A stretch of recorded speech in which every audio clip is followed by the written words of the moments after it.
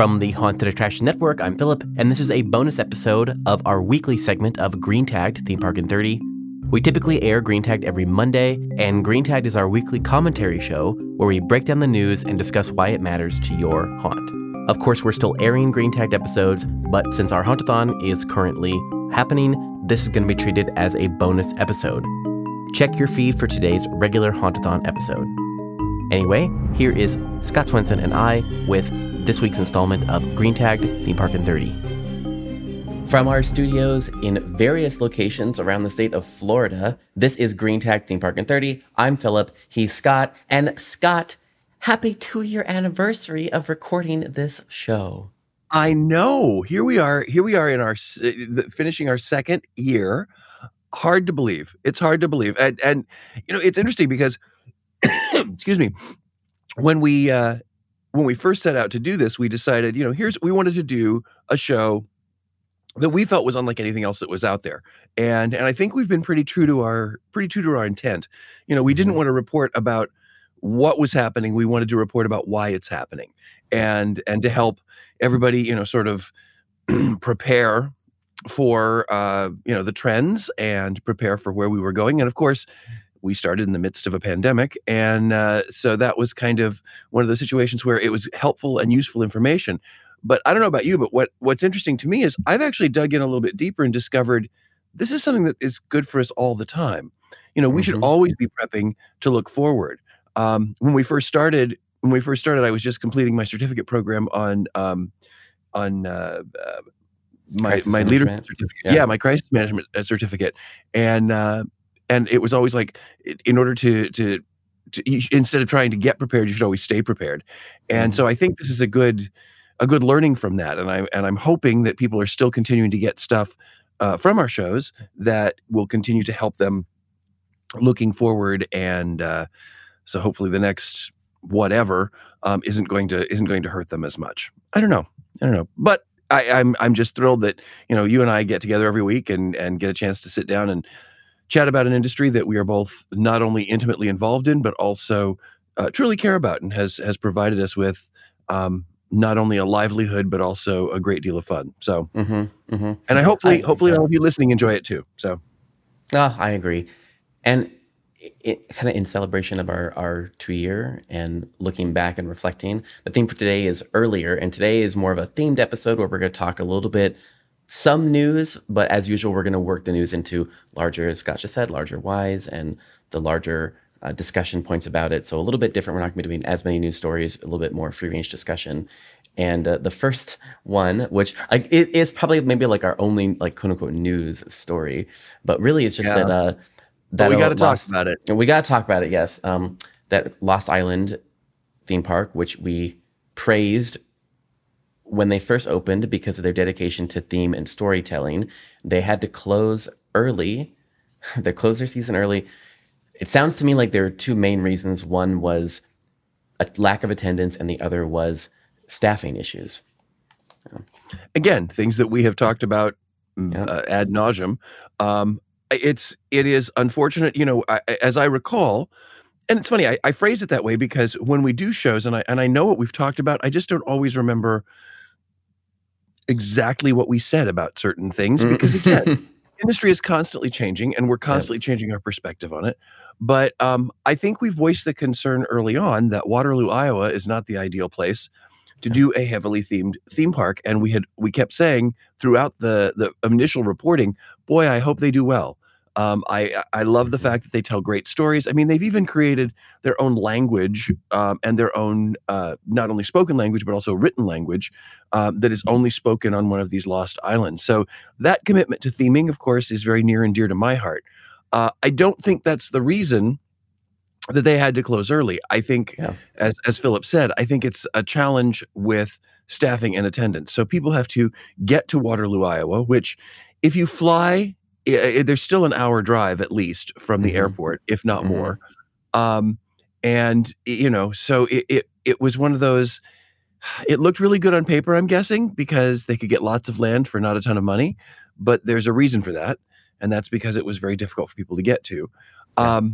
I'm hoping that this will draw some additional attention to what they're trying to do, so that more and more people will seek it out and find it and enjoy it. Because they are not, at least at this point, they're not saying that the park is closed. What they're saying is they're ending their season early. Yeah. And in fact, when you go to their website, the landing page actually says, "Thank you for a great season. We'll see you in 2023." So they're trying to position it as though they're just closing early. I hope that's the case. We will continue to follow this little theme park that could. We hope. But the way I look at it is I'm having trouble staffing things in major metropolitan areas, so I can just imagine what the staffing issues are in Waterloo, Iowa. Now, granted, Waterloo, I don't want to make it sound like Waterloo is out in the middle of, there's cornfields and this theme park. There is more to Waterloo than that, but it is not a tourist mecca. Let's put it that way. It ain't Orlando, so. And that could be an advantage too. I don't know. Yeah. But I think the staffing is the biggest issue here. And some of the numbers that they reported were pretty rough. Yeah. But it would have made for a great day. 300 people, I think. Yeah. Yeah. They said 250 to 700. So that and with an average of 3, like you said, Philip. And so that's almost like a private party. Truly, yeah. So what I'm hoping is that those really low numbers of people thoroughly enjoyed themselves, recognized what the park was trying to do, so that when it comes back next season, that they will recognize, we got to really support them. Otherwise, this kind of stuff is going to go away. Yeah, I think I do think that it there's no reason to believe they're not going to come back. I mean, that's what the park says they're coming back. I think that. Again, when we look at all the things we've been talking about on the show, I think that it was just an unfortunate timing, because we've talked a lot about how there was a demand surge, of course, after the pandemic, et cetera, especially for this type of summer. This was like the summer of record kind of a thing. But as we've talked about, there's a recession, there's supply chain issues, there's staffing issues, even though there's increased demand, there's just a lot of factors at play. And I just don't think it's a normal season. So I hope they do come back. I think that they will, if their plan is to develop it to a destination, it's going to take time. You don't build a destination overnight, and you need the infrastructure for it.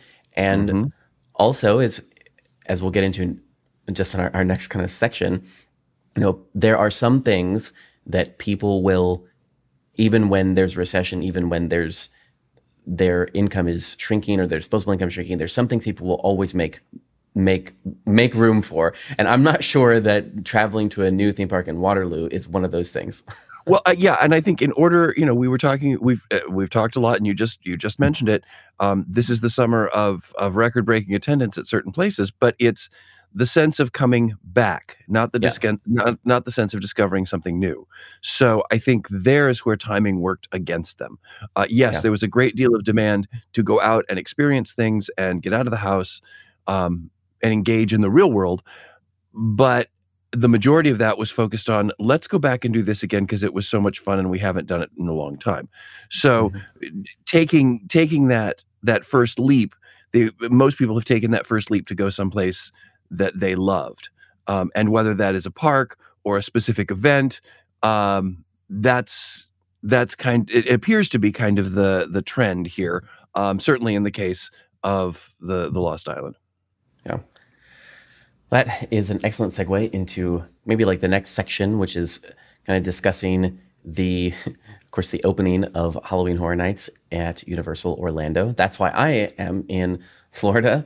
I went out to the media night, which was the first day, September 2nd, that Friday opening, which of course is crazy because now, we have this major Halloween events that are opening basically all like 2 months now. It's a full 2 months. It's September 2nd through Halloween. That's full 2 months of Halloween. And just in terms of logistics here, the opening weekend sold out for the event, which is, I kind of feel like that alone sets your dichotomy. Here you have one that is, we can't stay open due to demand, but then a few weeks later, still almost, I mean, here it feels still like summer. I mean, it is 90 degrees during the day. It's still very much that summer weather. And we are sold out of opening weekend. And kind of like A to Z, there was kind of demand. I mean, the parks are packed. You know, it was a 90 plus, almost 240-minute wait for the weekend. You know, like when we're talking completely packed, and they stopped selling frequent fear passes because they were sold out for this weekend. So they had to put a pause on the multiple night tickets. You couldn't even get express multiple night, which was, I feel like there were some things in there where, you know, that could have been a ticketing error, because I'm not sure why you would turn away like $800 for, but everything, the tours are sold out, the express is sold. I mean, it's crazy. It was complete insanity this weekend, which is still happening as we record this on Sunday. Tonight is sold out, and it was crazy.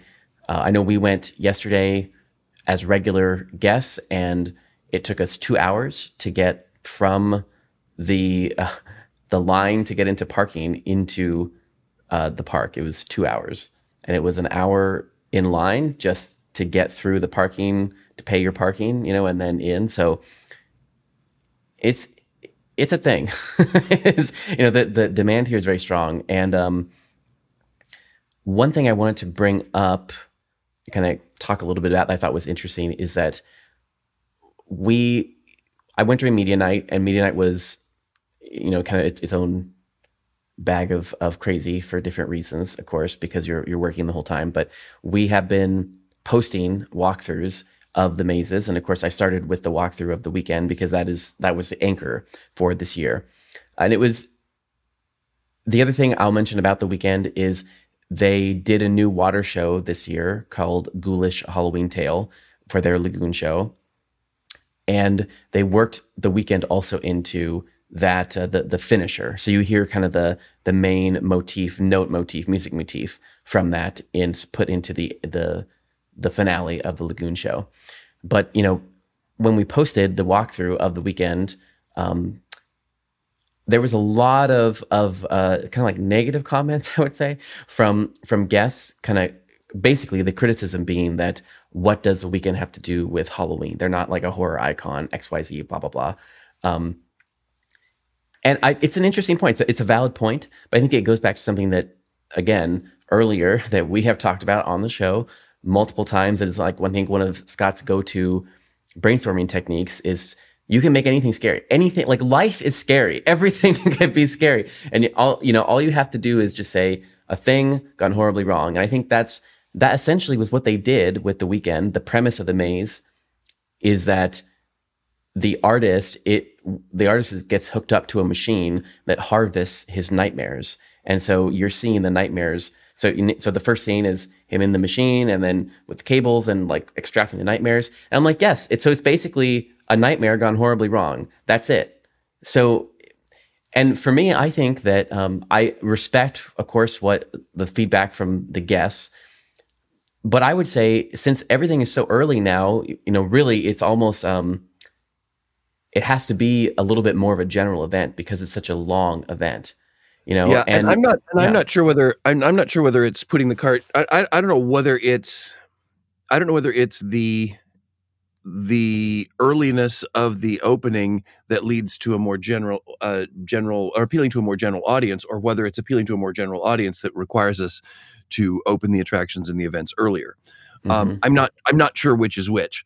I will say, you know, the whole idea of something gone horribly wrong is a great way to create a haunt. Yeah. There's also something to be said for a recognizable intellectual property, you know. Correct. and Horror Nights, especially Universal in general, has always put a great deal of value and gotten a great deal of return from investing in those kinds of intellectual properties. Is the weekend traditionally or do we think of it instantly as a Halloween property? No, probably not. But if, you know, you can just see them sitting around going, who's a huge artist that has a huge following that can fall into that slightly creepy, you know, realm. You know, everybody during the halftime show, during the Super Bowl halftime show here in Tampa, everybody said, what the heck is that? That's just creepy as all get out. Well, somebody must have seen that and said, "Hey, wait a minute, we can make it creepier," and just ran with it. Yeah. And I honestly, I think that's great. Like, I know well, it's, as we talked about on the show, it's very difficult for theme parks to experiment and for these big events to experiment and XYZ. But you know what? They set the tone for the Halloween industry because of the guest. Because, we're always looking at the guest expectation when they walk into a haunt event is colored by what's going on in pop culture and what's going on in the wider Halloween sphere. So yes, the release of a Halloween movie, the release of Hocus Pocus 2, all these things are going to impact the guest impression of Halloween, because us as haunters, we're in our own little world, right? But our guests are in the regular, the Muggle world, and they're, bringing in all those things to it. And I think that this is an experiment in a direction where big events might need to go in. So I think someone had to do it. It's kind of like, obviously Universal leads in Halloween the way that Disney leads in some other areas,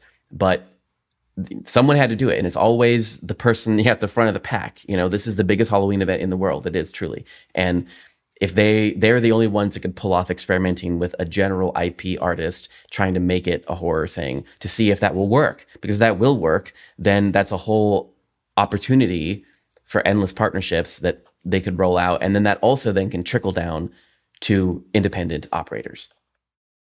Well, one of the discussions we had years and even up to 10, 12, even 15 years ago, back at Busch Gardens in Tampa, is how much more over the top, gory, terrifying can we get? What other direction can we go to make this? Because ultimately, haunts are supposed to be entertainment. Mm-hmm. Exactly. I feel like people forget that. That's the thing. Yeah. They don't have to be scary. We've talked about that. Look at Vault of Souls. Well, but I will say that the Vault of Souls still has people who are absolutely terrified by it, because it's different, because it's quiet. It's not jumping out at you. It gets into your head and it kind of freaks you out. Yes. But how scary it is depends on the person, right? Correct. Scaring is relative. Correct. But entertainment isn't. what I'm seeing, not just in Universal, but we reported on Shack, the Shack haunt out in California at Queen Mary, right? That's where it is. Yes, yeah, it's in the Queen Mary's harbor, so it's not on the boat at all. It's actually in the harbor, which is in the harbor, but it's at the location of the Queen Mary. It's adjacent to the Queen Mary. Yeah. So we talked about that, and that's to me even more of a stretch for Halloween. It's like, really? Oh, okay. Yeah. But if you think about it, excuse me, if you think about it, it's a little tricky to continuously get gorier and more over the top. Eventually we're going to have real human sacrifice in the middle of a haunt. So they have to kind of test things. And to Philip's point, you won't really know whether it's going to work or not until you try it. And if something the size of Universal Orlando Halloween Horror Nights is willing to try something, then they're trying it on the grandest level possible. There will be a trickle-down appeal. I think I've already seen it in events that haven't even opened yet, just based on either their preliminary marketing, or even in some cases, like for example, Howl-O-Scream at Busch Gardens in Tampa, the store has opened. So the merchandise store has opened before the opening of the event itself. And one of the new sweatshirts is pink glitter. Now, back in the day, if we had done pink glitter anything for Howl-O-Scream, we would have been like, what? This is so off-brand. But considering that they are appealing to a broader, or attempting to appeal, I'm assuming, to a broader audience or a different audience, I think it's okay. It's not my personal choice, but I think it's okay. I will also say that there is something to be said for trying, because the same thing doesn't scare everybody. If you've heard that over and over again, the same thing doesn't scare everybody. The same thing isn't exactly why everybody wants to go. So before we started to get really down and dirty with Howl-O-Scream to make it scary and ferocious, we tried to make it a party back in the day. Yep. And that was going up against Horror Nights, which was going as dangerous, quote unquote, as possible. So it didn't work then, but now maybe it will work. And this may also be in response to, as Philip said, what's going on in the world. Are people, do we have enough dangerous in our real worlds that party is the way that we feel more comfortable going when it comes to Halloween? Definitely a suspension of disbelief. Although what I think is interesting is, and I don't know whether this ad is running around the country, but the Halloween Horror Nights ad, one of the Halloween Horror Nights ads here in Florida is called The Skeptic. And it's this woman walking through with a friend, and the first thing she says is, "I can't believe you get into this stuff. That's fake. That's not real. That's fake." She turns the corner and she runs into Michael Myers. And she all of a sudden thinks that he, for some reason, is magically real. So I think that there is, even that has a little bit more tongue-in-cheek approach to it. Their other main ad here in Florida is, of course, promoting the weekend and that experience, and it's all about taking selfies in the bathroom. Yeah. So it's interesting that the trend has gone to a more broader appeal and more of a party appeal. Yeah. I do want to give a few more bits for the context, because the context does support what you just said, even though you didn't know because you didn't go, but you just got there anyway, Scott. That's how good you are. So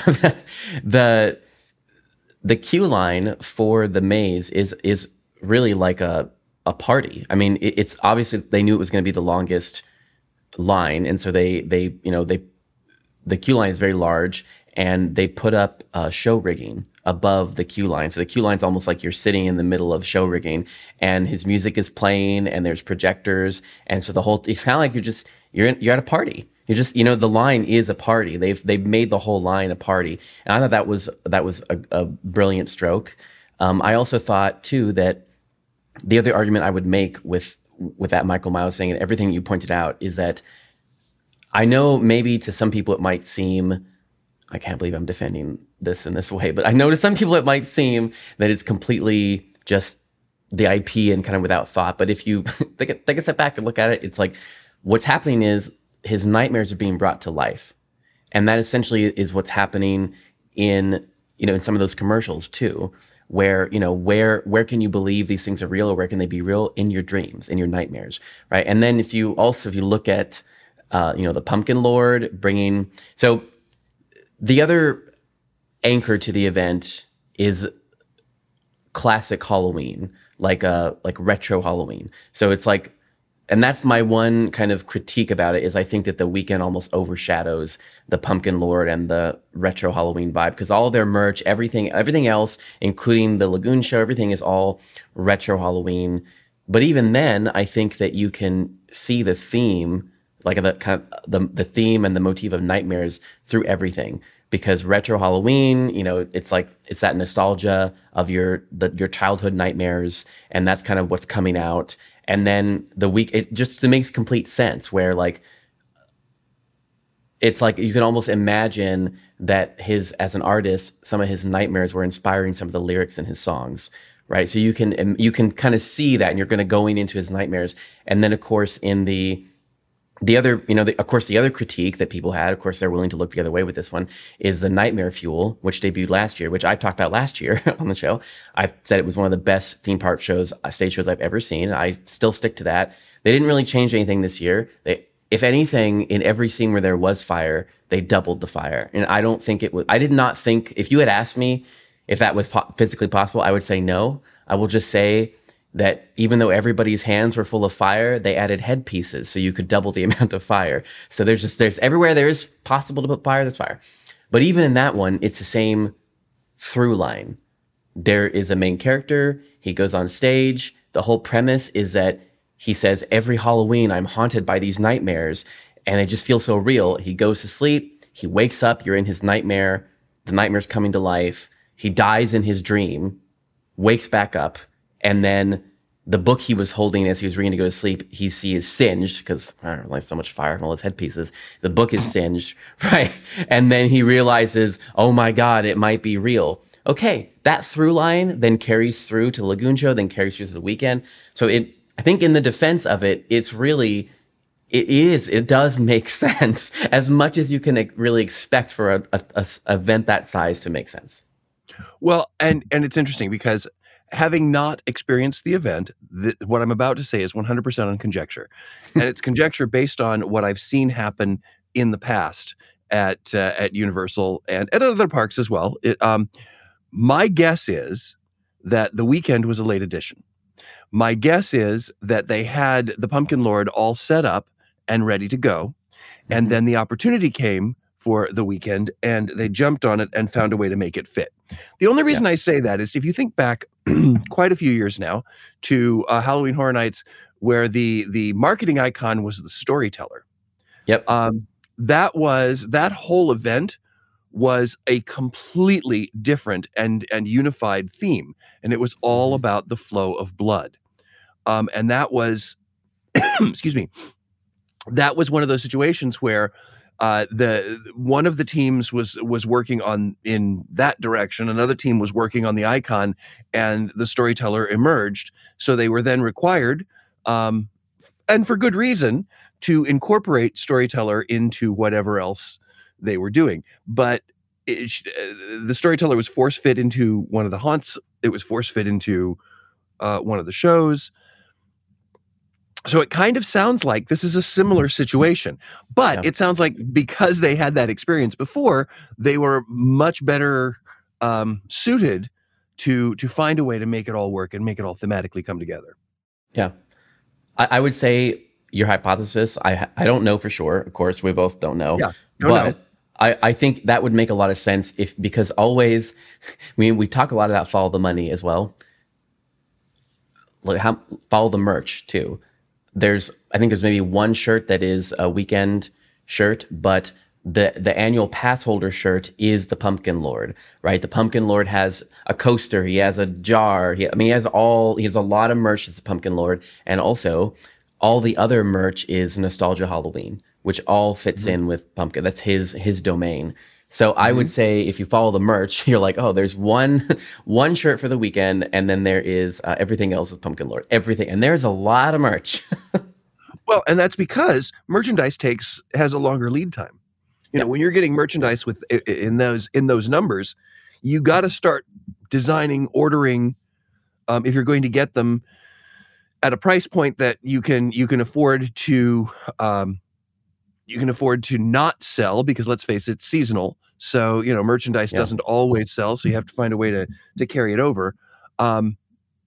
So yeah, that makes total sense to me. It does not surprise me in any way, shape, or form. But I'm glad that they have been able to find a way, if this is indeed true. And once again, I want to say this 100%. This is complete conjecture. We're making this up. But it is based on what they've done in the past, and it's based on what we've observed. So I guess it's fair to say, Philip, that based on your observation, it appears as though the weekend was a late addition, but they did everything they could to incorporate it into the existing Pumpkin Lord mythology of the event. And I would say, you know what? Again, I said this last year, and I'm going to say it again. Again, thinking earlier, I said this last year with Nightmare Fuel. I'm going to say it again. I'm going to say it again for the event. In a time where a lot of people are, just a lot of parks are riding that demand wave and just kind of, really just doing everything to get away with. I want to give kudos to the park for taking the extra step. They didn't need to be like, oh, they didn't need to be like, the weekend really needs to make sense as a nightmare, and maybe he's being inspired, like he's being terrified by the Pumpkin Lord who is infecting his dreams, giving him nightmares. They didn't need to do that, right? And same with Nightmare Fuel. They didn't need to make a story. Like, honestly, you put like what basically is a burlesque show on fire with acrobats. No one's going to complain that there's not a story. But so they add a story into it to make it fit. Like, they don't have to do that. They didn't have to add twice as much fire this year. All that is increasing the expense. It's not like they added twice the seats to it. They just added, for really just no discernible monetary reason that I can find. And I will tell you, the crowds, I have never seen a crowd, like people were standing ovation at this show, every show. And I was like, what? They increased it for marketing so that the word of mouth marketing skyrockets. Because again, I'm not sure whether they were as confident that it was going to sell out as we think they might have been. Clearly, they weren't necessarily prepared for it either. So my guess is that the whole purpose in doing that, you're right, it's going to cost more money, not necessarily going to generate more money, except it is going to generate more buzz. It's going to generate more word of mouth and get more people to come out and experience the event. So, and again, since they're starting earlier, they got a lot more tickets to sell. So they need to find ways to do that. And we're at the very end. Last thing I want to say for those, because this is another trend too, we've been talking about a lot. They did plus their food and beverage, and not just in the amount of offerings and in how themed the offerings are. Everything is very well themed, but they also added facades to every little kiosk for food and lit the facades, like put thematic spooky lighting and made everything spooky. There's even a meat locker, like walk through shop experience for food now, where you can go in and get meat that is like wrapped like meat, but they're Rice Krispie treats, right? But you can get like raw meat and eat the raw meat for photo ops. So, and then of course the tribute store, they plus the tribute store even more. It has photo ops in it this time, which I feel like for a throughput capacity is a questionable decision. But because there's a line now, of course, there's sometimes the tribute store is as long as the mazes that it's next to, like 40-minute wait yesterday to get into just the store. So, but our listeners, take these, like look at these examples. These are great examples, of things you can do to sell more, because that's really, just people are buying stuff like crazy. So that's important. So. And based on Wizarding World, they don't care about queues going into gift shops. People waited 2 hours to buy a wand. There you go. Mm-hmm. So, and the thing is, if there's a line, that means that people are willing to wait for it. All right. But kind of going back to our theme here, that just means you got to get into the line earlier. So ironically enough, here we are 2 years into this show, and we do a show all about earlier, and we actually run long. So there you go. Anyway, that is the end of this week's Green Tag Theme Park in 32. On behalf of Philip Hernandez and myself, Scott Swenson, thank you so much for listening. And here's to another 2, 4, 6, 8 years. Okay, we'll see you next week. Today's episode was produced and edited by me, Philip Hernandez, with post-production by David Swope and original music composed by Chris Thomas. We're counting down to Halloween with daily podcasts, videos, and events in our 61-day Hauntathon. Follow along at the link in our show notes. Our Hauntathon is made possible through generous support from Gantom Lighting and Controls. Gantom illuminates attractions worldwide with the world's smallest intelligent spotlights. See what you're missing with a free demo. Sign up at gantom.com/demo. That's gantom.com/demo. Our Hauntathon team includes Daryl Plunkey, Emily Louise Rua, Megan Spells, Gavin Burns, and Omni Adventures. Our partners for this year's Hauntathon include Sharp Productions, HorrorBuzz.com, ScareTrack, TheScareFactor.com, and Hauntopic Radio. The best way you can support us this Halloween season is by sharing our Hauntathon with someone you think will enjoy it. And to follow along to our Hauntathon, sign up for our weekly newsletter at HauntedAttractionNetwork.com. We'll catch you back here tomorrow and every day until Halloween. This is a Haunted Attraction Network production.